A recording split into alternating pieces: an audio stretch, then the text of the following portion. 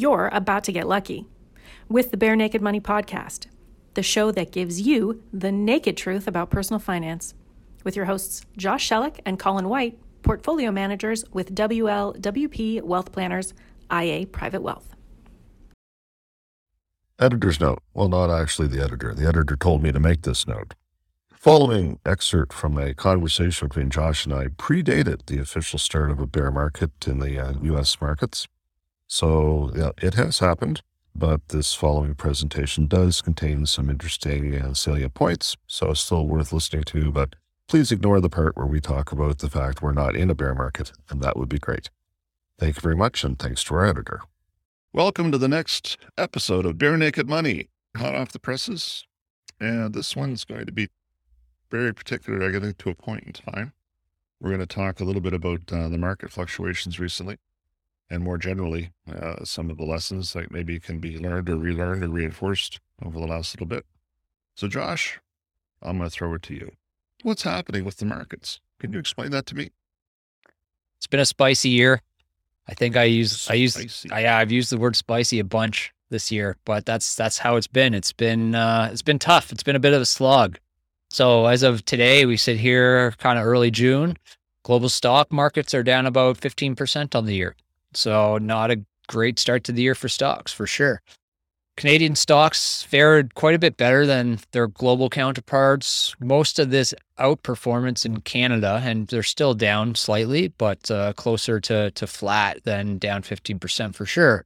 Most of this outperformance in Canada has come from the energy and materials sector. So anything resource related really has been driving the Canadian market. And if you've filled up your car with gas or bought lumber or any supplies for building a place over the last little while, you know exactly what we're talking about.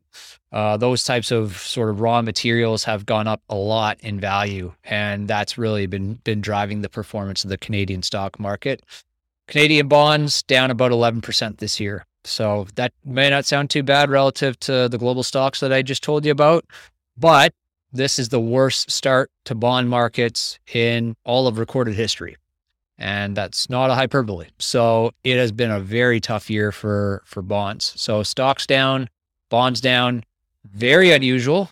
I'll just mention quickly, in the years that we can track a bond index and a stock index, so back to 1970, we've never had a calendar year when stocks and bonds have ended the year both down.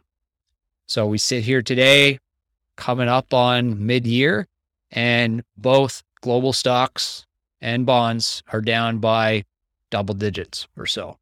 And if we ended the year today, that would be the first time both those markets were down in the same calendar year in all of recorded history. So in a lot of ways, it has been an unprecedented year, I guess. Yeah, and it's funny how often we say that, and I guess it just goes to show relying completely on history and any kind of detail is going to leave you open to surprises. These things can happen for sure. And I started to see that the term bear market got thrown around a little bit with specific to a couple of markets. So maybe you could refresh our listeners, Josh, on the definition of a bear market, what that signifies. Yeah, there's no definition of a bear market. There's no specific level that a market has to get to be in a bear market. The general consensus is that a bear market is when stock markets go down 20% or more. So we didn't quite touch that. I don't think we touched 20% down. Did we, Colin? No, we didn't quite touch it. We got close enough that the headlines started showing up. Yeah. It was like they were almost hoping for it.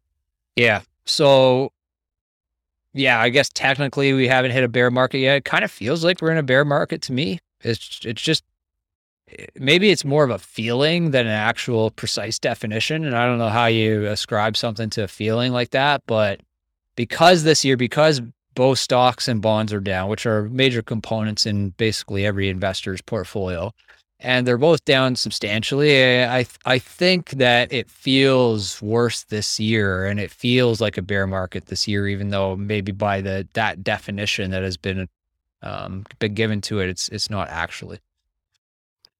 Well, yeah, and I guess this just goes to preparing people if we cross that threshold at the bond in the stock market that you're not in a bear market. A bear market has happened, and that's just by definition how far it's pulled back. Largely, it's how it's judged, and that's where you'll see the headlines. I mean, but again, things pull back 20%. Not everything probably lost 20% of its value. So Yeah. there's the opportunity to jump in and take advantage of things. Well, the thing that I find funny about this is there's been a whole bunch of times, for whatever reason, in the past that stock markets have dropped like 19 point something percent. So if you went to somebody and said, well, your portfolio is only down 19.7%, it's not down 20%, you're not in a bear market, you don't have anything to complain about, they'd look at you like you had four heads. Like, what the hell are you talking about? Oh, yeah. Yeah. So some of it's abstract. I mean, again, this is just a bit of trying to prepare people for when they start hearing that term and why they'll start hearing that term. Because again, a bear market sounds scary. Hey, do you want trivia? Do you know why they call it a bear market and a bull market, Josh? No, tell me. You don't know. I don't know. I don't know this. Yeah. Well, because when a bear attacks its prey, it pushes it down. And when a bull attacks its prey, it throws it up. Okay. See, bear and bull. Yeah. Interesting. Bears don't attack prey. Bears don't attack prey though. They're scavengers. We've been around bears lots. Yeah, they tend to push stuff down. They're not a throw it up in the air kind of animal. So that's the way to keep track of what bull and bear markets mean. So I explained, Colin, the sort of the context of where we're at today. Now let's just look at stocks first. Is this highly unusual? Is this usual? Like, how are you feeling? You've been through a number of these before. How are you feeling right now? Well, it's funny because I've been able to get my feelings in check. I still wake up and I have that pit in my stomach. Oh, crap. And then I quickly do the math in my head and go, no, that's the wrong reaction. Because again, it is what it is. From how far it's pulled back, it doesn't compare to with the pandemic. And to me, that was a much more uncertain time, but it resolved itself quicker. So this has been a bit more lingering, like where I think we're up to 3 or 4 monthly statements now that have come out as negative. And so it's been more lingering, I think, which has caused a little bit more grief for people. The quick sell-off and before you can react, a quick rebound. Okay, maybe that's a little bit easier to stomach. So it's starting to feel heavy. It would be the way I would describe it. It's the longer it persists, the heavier it gets. Now, again, if you're accumulating money at this phase, then fantastic. You should be hoping for it to get way worse. If you're spending money at this phase, well, it's a reminder to keep enough cash on hand to be able to ride out storms like this. And I think those are the lessons that come out of this.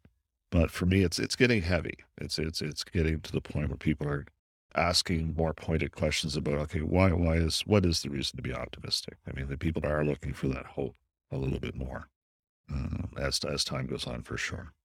Yeah, it certainly seems to me that 2020 you mentioned it's not nearly down as much as it was in 2020 when the pandemic hit, and that's true. But it feels like this one's harder to deal with somehow. And I don't know if that's the duration of it. I think it's the duration, but also it's funny. Everybody's completely forgotten. Like we had a global pandemic where everything shut down and we were all sitting at home going, holy crap, how long are we going to be stuck at home? Like the unknown factor there was off the charts. And everybody forgets that feeling. Everybody just says, oh, well, that wasn't a big deal. I call. Yes, it was a big deal. No, you weren't nearly this confident sitting in your house, not knowing when you're going to be able to get back out. No, if you're really being honest with yourself at the start of it, there was a big list of unknowns as to if things were going to come back, how they were going to come back. So I think that we're very, very quick to forget those emotions. The panic when Donald Trump became president, the financial collapse in 2008, those were all super emotional things in the moment, but we don't remember emotion. That's the funny thing. That's why women have 2 kids. Anybody who remembered having their first child wouldn't have a second one. So it's almost part of the human condition to be able to forget things so that you can go on with life, right? Yeah, I was listening to a podcast recently and the guy was talking about if you ask most people what was the best sort of decade in recent history, you'll not unanimously, but a lot of people will tell you that the 50s was the best period of time. And it seems like they say that just because it's sort of just far enough in the past that we don't really know exactly what it was like. And we've kind of forgotten all the painful things that have happened during that period of time. And right here and now, basically by every measurable standard, we're way better off today than we were in the 50s. But people, for some reason, seem to think that we were way better then. And one of the things that actually, to moderate that a little bit, one of the things where we're a little bit better off today, I would say, is the level of equality is much more even, whereas it was it's getting a little bit extreme in a lot of senses today. But other than that, I mean, by every measurable standard, things are way better today than they were in the 50s. Well, I think the 50s won because of the base effect. You were comparing yourself to the 40s. Yeah. It was a world war. Like, there's millions of people dying. What happened in the 50s? Well, we weren't at world war. Okay, let's be happy. Right? Yeah. The difference between the 40s and the 50s would be almost immeasurable. Yeah. Yeah. And you mentioned people kind of forget a lot of these things. I've had many people tell me over the last couple months, well, my portfolio has never been down this much before. It's like, yeah, it was 2 years ago. It's I don't know why it's hard to remember. I guess we focus on the numbers a lot more than other people do. Well, no, but again, emotion, and I throw out there as an example, but it is true. Childbirth is like that. You ask most women going through childbirth, I'm never doing this again. But, the ability to forget pain, the ability to forget discomfort is, I think, truly one of the most powerful things of the human condition. It allows you to keep going, but it maybe causes you more pain because you keep walking into the same hot stove. And I think this might be an example of that. Right. Now, I know you haven't seen anything exactly like this in the bond market before, Colin, but given that you have more experience than I do in the business, does this remind you of any period before, or is it flying completely in new territory right now? Oh, it's new territory, but it's flying the territory that we've been predicting for 20 years. So this has been talked about, for a solid 20 years. Interest rates have been too low and obviously going to go higher. So there's somebody out there going, I'm right. So this is what has been projected. But again, it catches everybody a little bit flat-footed when it actually happens because you stop looking for it. And, then it occurs. And it's like, well, okay, yeah, I guess we were due.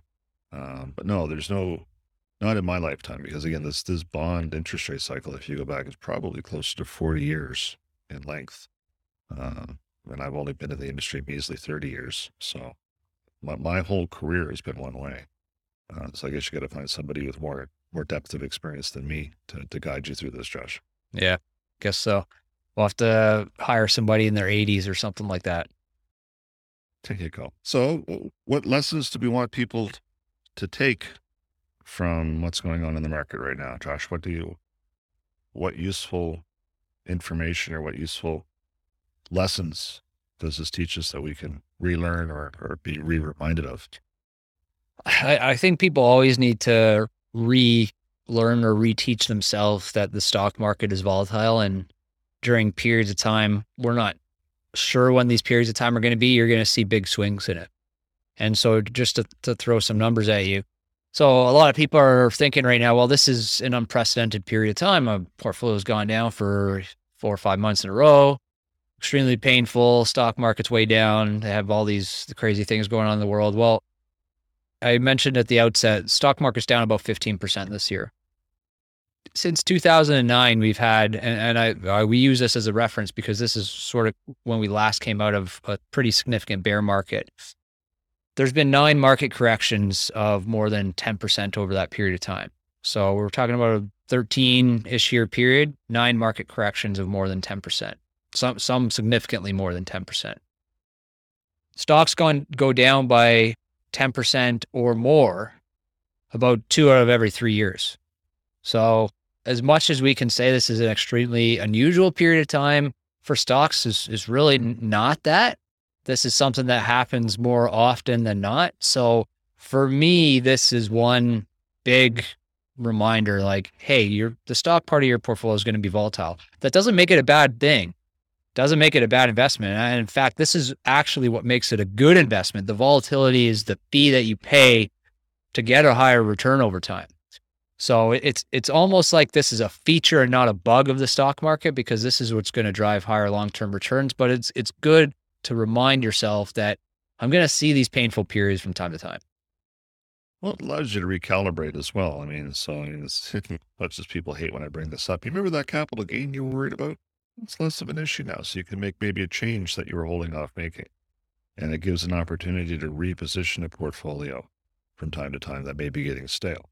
When you see things come down and there's an opportunity to re-diversify or relook at things and have ideas. So, I mean, there are opportunities in this. And I'm certainly seeing much more of that within our group. There's much more, I think the word excitement was even thrown around a couple of weeks ago with the kinds of opportunities that are beginning to present themselves.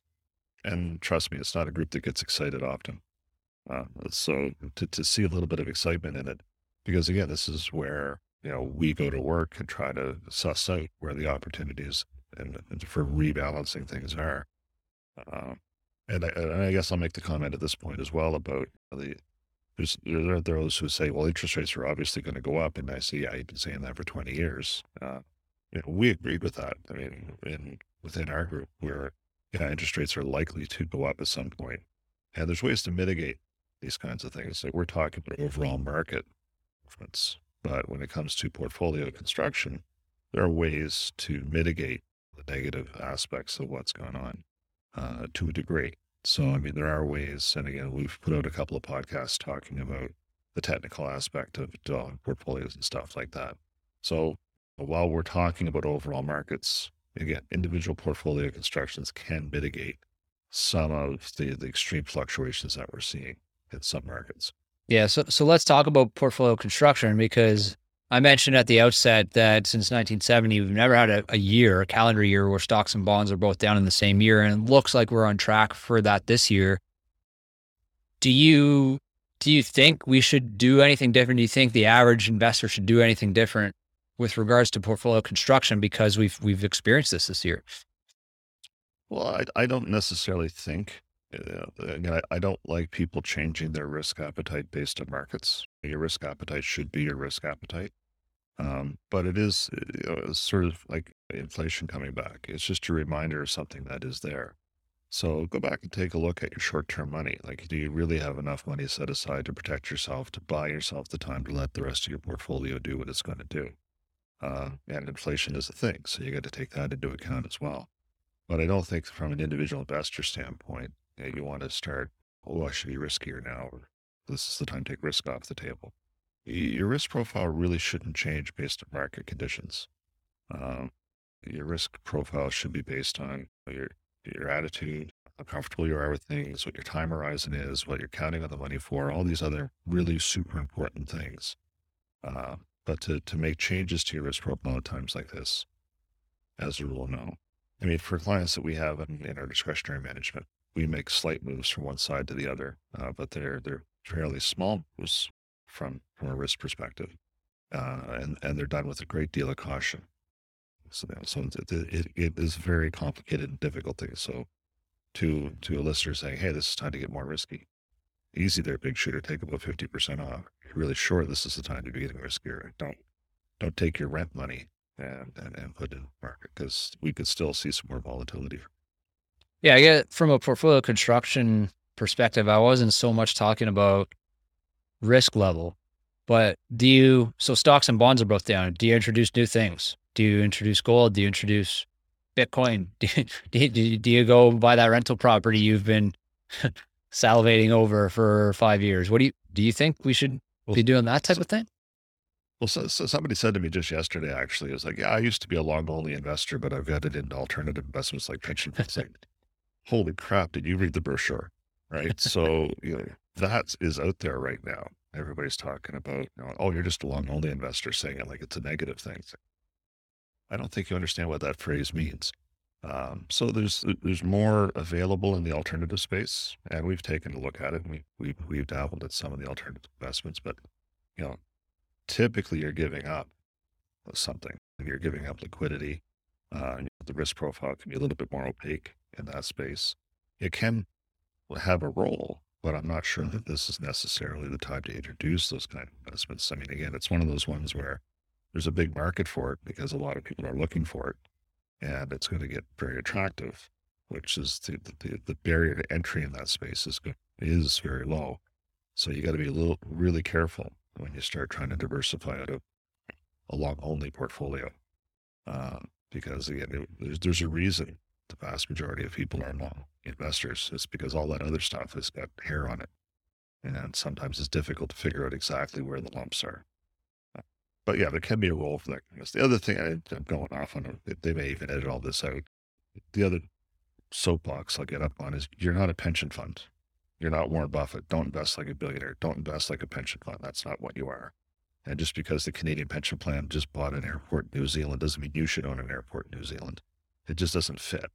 The individual investing is way different than institutional investing. I don't care what anybody tells you. There's stuff to learn from it for sure, but to try to follow it in lockstep and say the Yale endowment has put 80% of its assets in real investments, whatever that means. And I'm pulling those numbers out of the air. Doesn't mean it's a good idea for you. I'll leave that piece at that.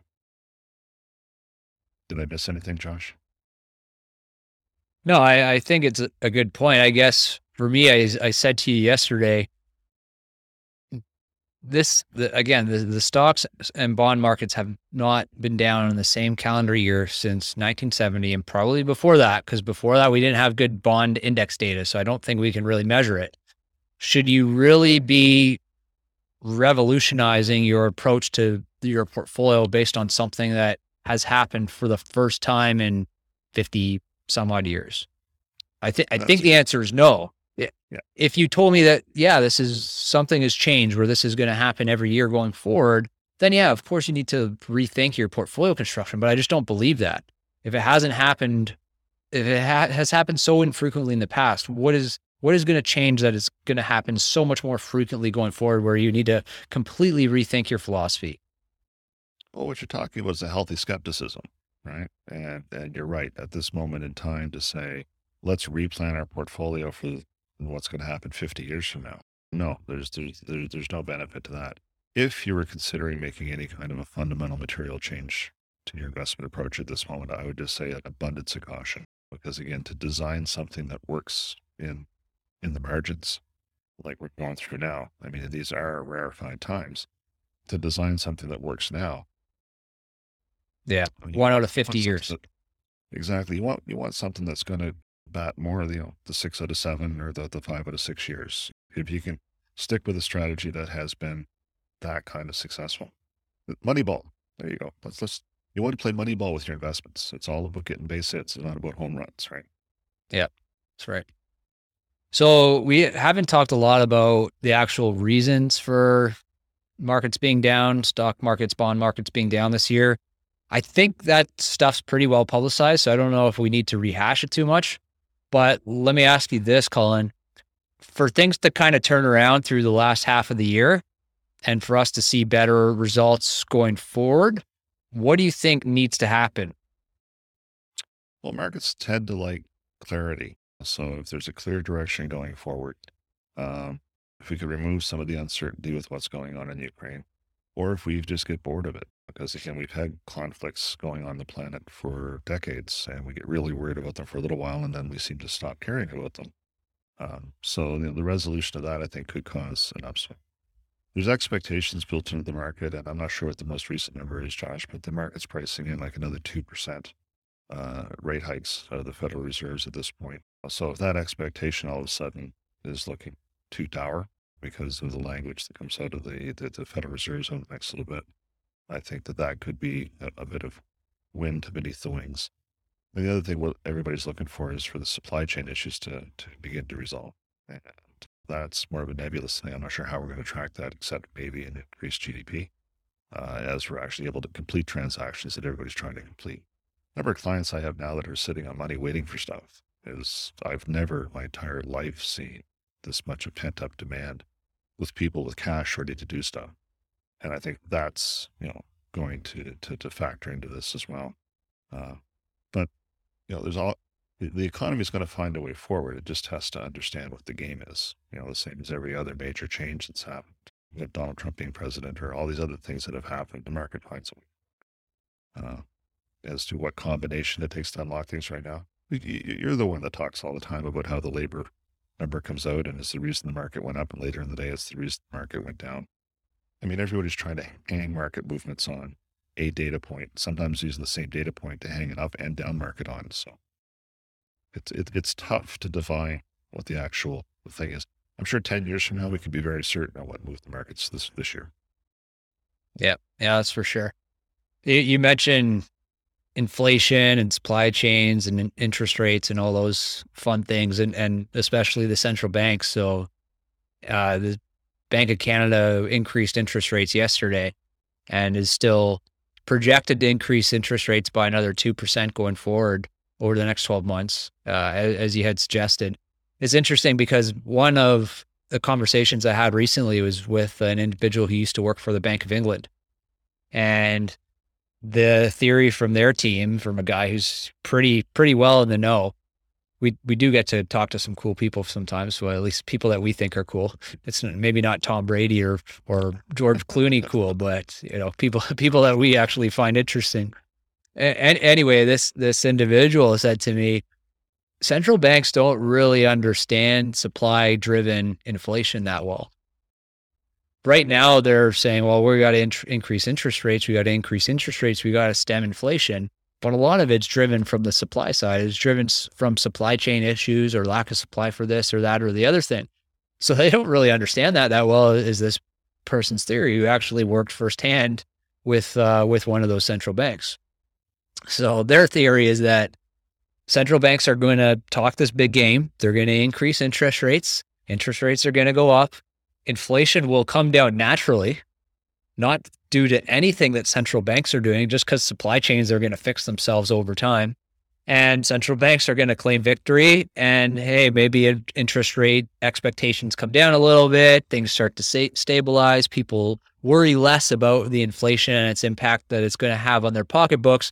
And that's where you see a whole bunch of worries just kind of melt away. And that sort of stabilized things, and markets kind of continue to climb higher from there. We've seen some decent things over the last couple of weeks, starting to see this play out just a little bit. So we'll see. Time will tell. As you said, we'll know in the future, looking backwards, what exactly it was. But that's sort of the optimistic glass half full point of view right now. Well, absolutely. But I think the other thing that allows, this because there's some really good things coming out of this, because they raised interest rates off of emergency level lows, they're reloading the gun. So if they are right and they raise interest rates a little bit like they have, and we move forward, and there comes a time when they need to cut interest rates in order to stimulate things, they're going to have that ability again, right? So it has reloaded the gun a little bit to get us back on an even keel with one more protector in place. And again, we've talked about it before, the inflation that's going on right now is actually making the government debt levels sustainable. Yeah. So, again, there's some positives to take on what's going on right now. Yeah, silver linings. We're awfully glass half full today. I think that's good. I choose to be, because otherwise, what's the point? So, yeah. So we're going to thank everybody for tuning in again, Josh. Yeah, I think so. I think it's that point. Thanks everybody for joining us today for a bit of a recap on what's happened in markets this year. As we said, there's a lot of different reasons out there for what we've seen market-wise, and I'm sure you can go read any of your favorite news sources to get that info. What we try to do is go a little bit under the hood and give you maybe a little bit of pause before you jump to conclusions, before the bear market media is all over your mind.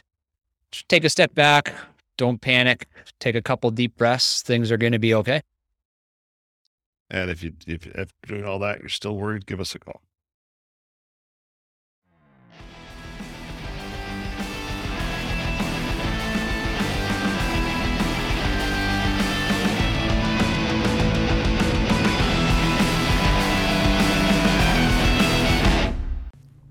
This information has been prepared by White LeBlanc Wealth Planners, who is a portfolio manager for IA Private Wealth. Opinions expressed in this podcast are those of the portfolio manager only and do not necessarily reflect those of IA Private Wealth Inc. IA Private Wealth Inc. is a member of the Canadian Investor Protection Fund and the Investment Industry Regulatory Organization of Canada. IA Private Wealth is a trademark and business name under which IA Private Wealth Inc. operates. We've noticed something. It seems there are a lot of people who would rather try to figure out their lives with an online calculator than air your finances to a human. Stop doing that. You need to talk to someone who can help direct you, tell you where to start with what you've got to make the biggest impact on your future. You can't figure that out at doihaveenoughcash.com, but you can figure it out by chatting with us. Call us. It'll be okay. You'll see.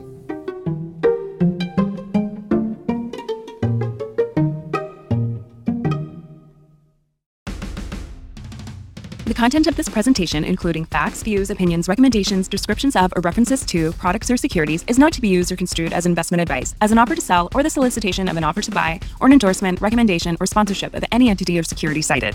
Although we endeavor to ensure its accuracy and completeness, we assume no responsibility for any reliance upon it. This should not be construed to be legal or tax advice, as every client situation is different. This podcast has been prepared for information purposes only. The tax information provided in this podcast is general in nature, and each client should consult with their own tax advisor, accountant, and lawyer before pursuing any strategy described herein, as each client's individual circumstances are unique. We've endeavored to ensure the accuracy of the information provided at the time that it was written. However, should the information in this podcast be incorrect or incomplete, or should the law or its interpretation change after the date of this document, the advice provided may be incorrect or inappropriate. There should be no expectation that the information will be updated, supplemented, or revised, whether as a result of new information, changing circumstances, future events, or otherwise. We are not responsible for errors contained in this podcast or to anyone who relies on the information contained in this podcast. Please consult your own legal and tax advisor.